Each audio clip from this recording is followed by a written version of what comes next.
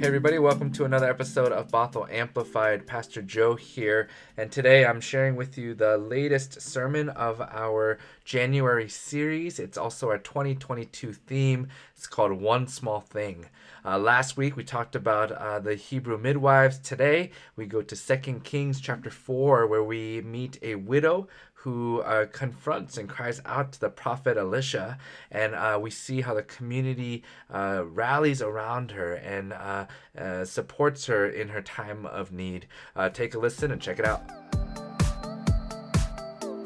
When was the last time you made a New Year's resolution? I don't usually. Ever since I saw this Calvin and Hobbes comic strip when I was younger, I have chosen to subscribe to the Calvin philosophy of New Year's resolutions. He said, this year I have no resolutions. I am fine the way I am. The whole world should change to suit me. This year, though, I thought I would make a couple. One is to spend a little time journaling every day. Another is to read more. And the others are related to my health as I continue working on my diabetes. And I got to tell you, after 15 awesome days of 2022, I have yet to make it to the gym. It's not because I lack the desire or I don't know the positive impact that exercise will do for my health. It's because other things get in the way. I'll commit to going on Monday and we're out of milk, so I'll choose to go shopping instead. Or I have another gym day set, but I've also just started this awesome book, and so I'd rather stay in my sweatpants and hoodie on my couch reading. Realize that as long as I prioritize other things, I will make excuses not to go. And until I create habits for myself, I will fall naturally into the old ways and not live into a more healthy, a more whole me. You know, I was thinking about this because it's hard to look at the hurt and brokenness in our world around us and wonder how we would make a difference, how we would make an impact. Systemic and institutional racism, the need for affordable housing, mass shootings and increased gun violence, the uncertainty around COVID and the politicization of masks and vaccines, the looming impact of climate change. But remember that God does not expect us to tackle these issues alone. We are called to lean into our purpose of becoming Christ in the community, to develop small habits that work together to create major change, to keep on keeping on, step by step, doing our part, actively engaging in one small thing, and to see and to witness transformation as we continue on our journeys. Amen, someone. So last week, we started this series. We started by looking at two Hebrew midwives, Shiphrah and Puah, who had the audacity to disobey Pharaoh's orders in Exodus 1. And we looked at the ways that we might follow in their legacy and speak out in the halls of power. Today, we're going to turn to 2 Kings, where we find this amazing story of God at work. Now look, the books of 1st and 2nd Kings, it covers more than 400 years of Israelite history. It starts with King David's death and the launch of his son Solomon's reign. King David had had a long and successful reign. He united the tribes of Israel under one kingdom, and his son Solomon, he reigned for 40 years in Jerusalem after him. But when Solomon dies, the kingdom splits as his sons vie for power. The 10 northern kingdoms, they become the kingdom of Israel. They separate, and the kingdoms of Judah forms, which is made up of the tribes of Judah and Benjamin. They make up the southern kingdom, and each kingdom has its own issues. Right, the northern kingdom, it starts with a king who built two competing sanctuaries, two competing temples outside of Jerusalem, which leads to this kingdom down a road of disobedience and a path to destruction. The southern kingdom, they raise king after king after king who don't follow the ways of God. And they too choose to follow their own ambition and desires. And it's in this climate of unfaithfulness that the prophets are raised. Prophets like Elisha who arise and are called to speak truth to power, who remind and urge and even challenge the leaders and the society to live into being the people that God calls them to be. And so Elisha, he begins as a farmer. He's literally found and called while he's plowing his field. But he quickly is anointed and he's called to be a prophet performing miracles. He engages in battles and he declares the ways of God. And after a particularly messy battle between Israel and Moab, which you can read about in chapter 3, the chapter right before what we read today, we find that Elisha is now confronted by the wife of a member of the company of prophets, someone who most likely knew Elisha, who followed Elisha, who was under Elisha's command. This woman, she lost everything. Her husband, her income, her dignity, and she now fears losing her children to repay her debts. And Elisha does this amazing thing. He tells her to go outside to borrow empty vessels from all her neighbors, not just a few, and to start pouring oil into those vessels. Now, I want to pause here to name a few things. First, can you imagine the amount of confidence and trust that Elisha had to have in the power of God, that God would show up? Right? This desperate woman, one he probably knows, shows up in front of him, and his posture is not one of defeat or impossibility or even empathy or despair. Elisha trusted that God, who had been faithful to that point, would continue to be faithful and provide for this woman because God is a God of abundance and of life. But can you also imagine the amount of confidence and trust that this woman had to have in Elisha? See, I can fully understand why she went to him.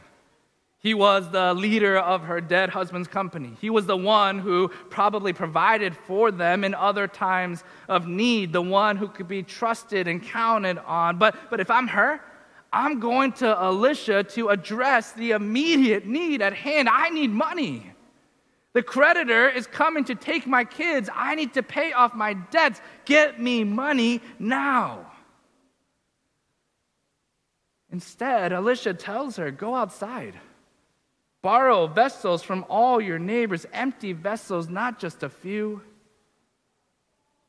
And I don't know about you, but what this feels like to me is a piling on moment of when she's down.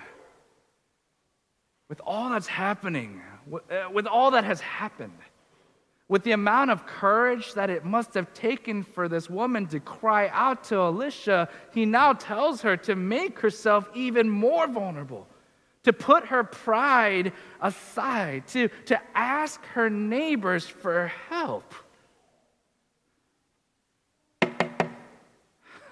Hey, so I'm kind of going through this thing right now, this hard thing.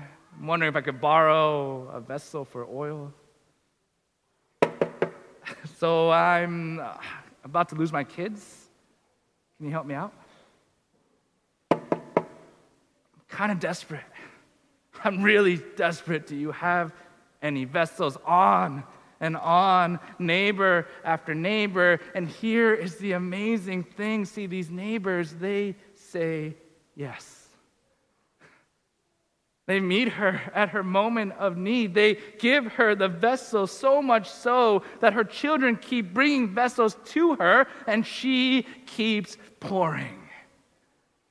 And not only that, when the oil does stop flowing, she sells that same oil in that same vessel she borrowed back to them, and these neighbors buy them. So much so that their debts are paid and her children and she can live on what's left.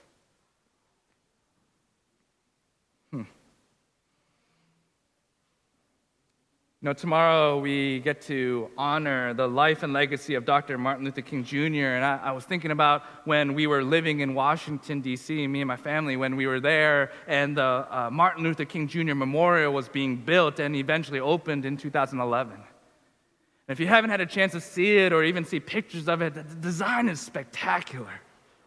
The memorial stands 30 feet high. Dr. King's likeness is carved into what's called the Stone of Hope, which emerges powerfully from these two big boulders on either side, is known as the Mountain of Despair. And you enter the memorial through this Mountain of Despair. You journey through the struggles that Dr. King faced during his life, and you're accompanied by a 450-foot-long inscription wall.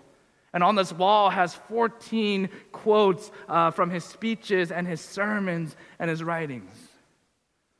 But one thing you won't see if you were to visit today is this paraphrased quote that was inscribed into that Stone of Hope. It said this, it said, "I was a drum major for justice, peace, and righteousness."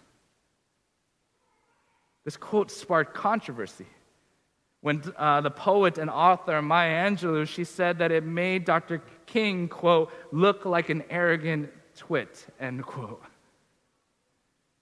They eventually removed the quote in 2013, but here's what it actually said. It came from a sermon that Dr. King gave February 4, 1968 at Ebenezer Baptist Church in Atlanta, and it said, "If you want to say that I was a drum major," did you catch that? "If you want to say that I was a drum major, say then that I was a drum major for justice. Say that I was a drum major for peace. I was a drum major for righteousness, and all of the other things will not matter."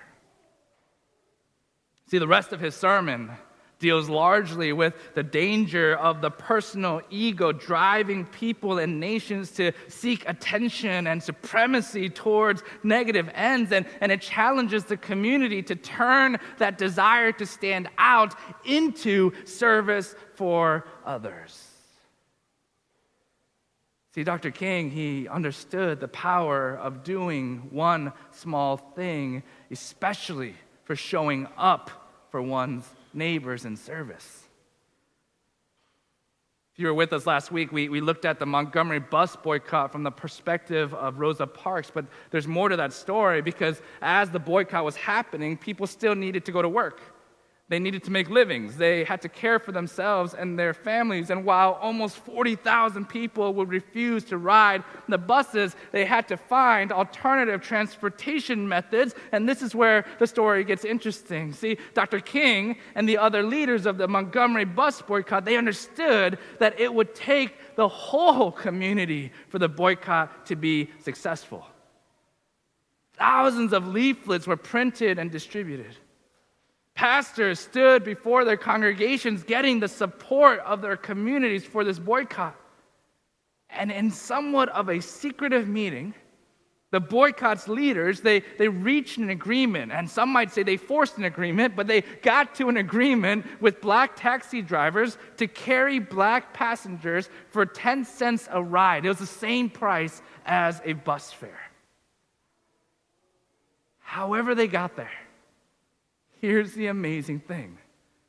The taxi drivers said yes.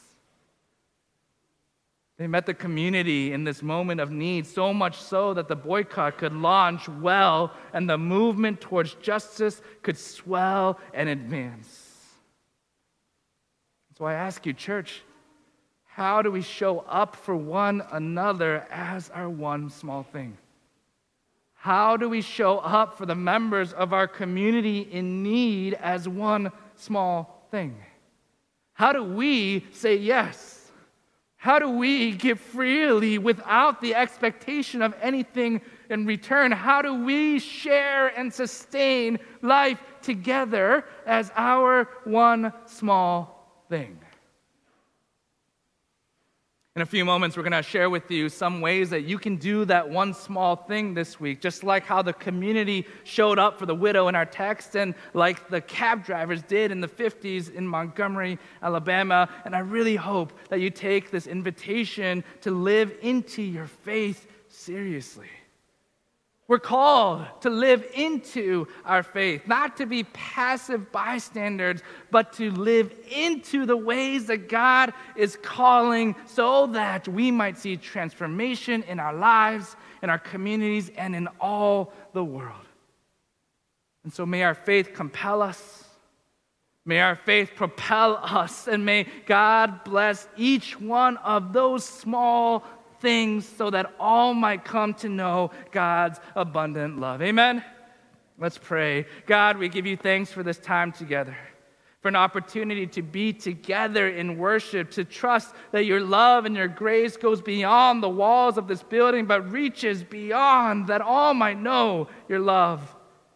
And so, God, bless our time that we might be inspired as the community showed up, for the people in our text, for the community, ways that community continues to show up in all the ways. We pray that you would make us bold to do the same. It is in Christ's holy name that we pray. Amen. All right, so that was part 2 of our sermon series, One Small Thing. I hope you were challenged by it, and I hope that you drew from it a call and a desire to show up for your community.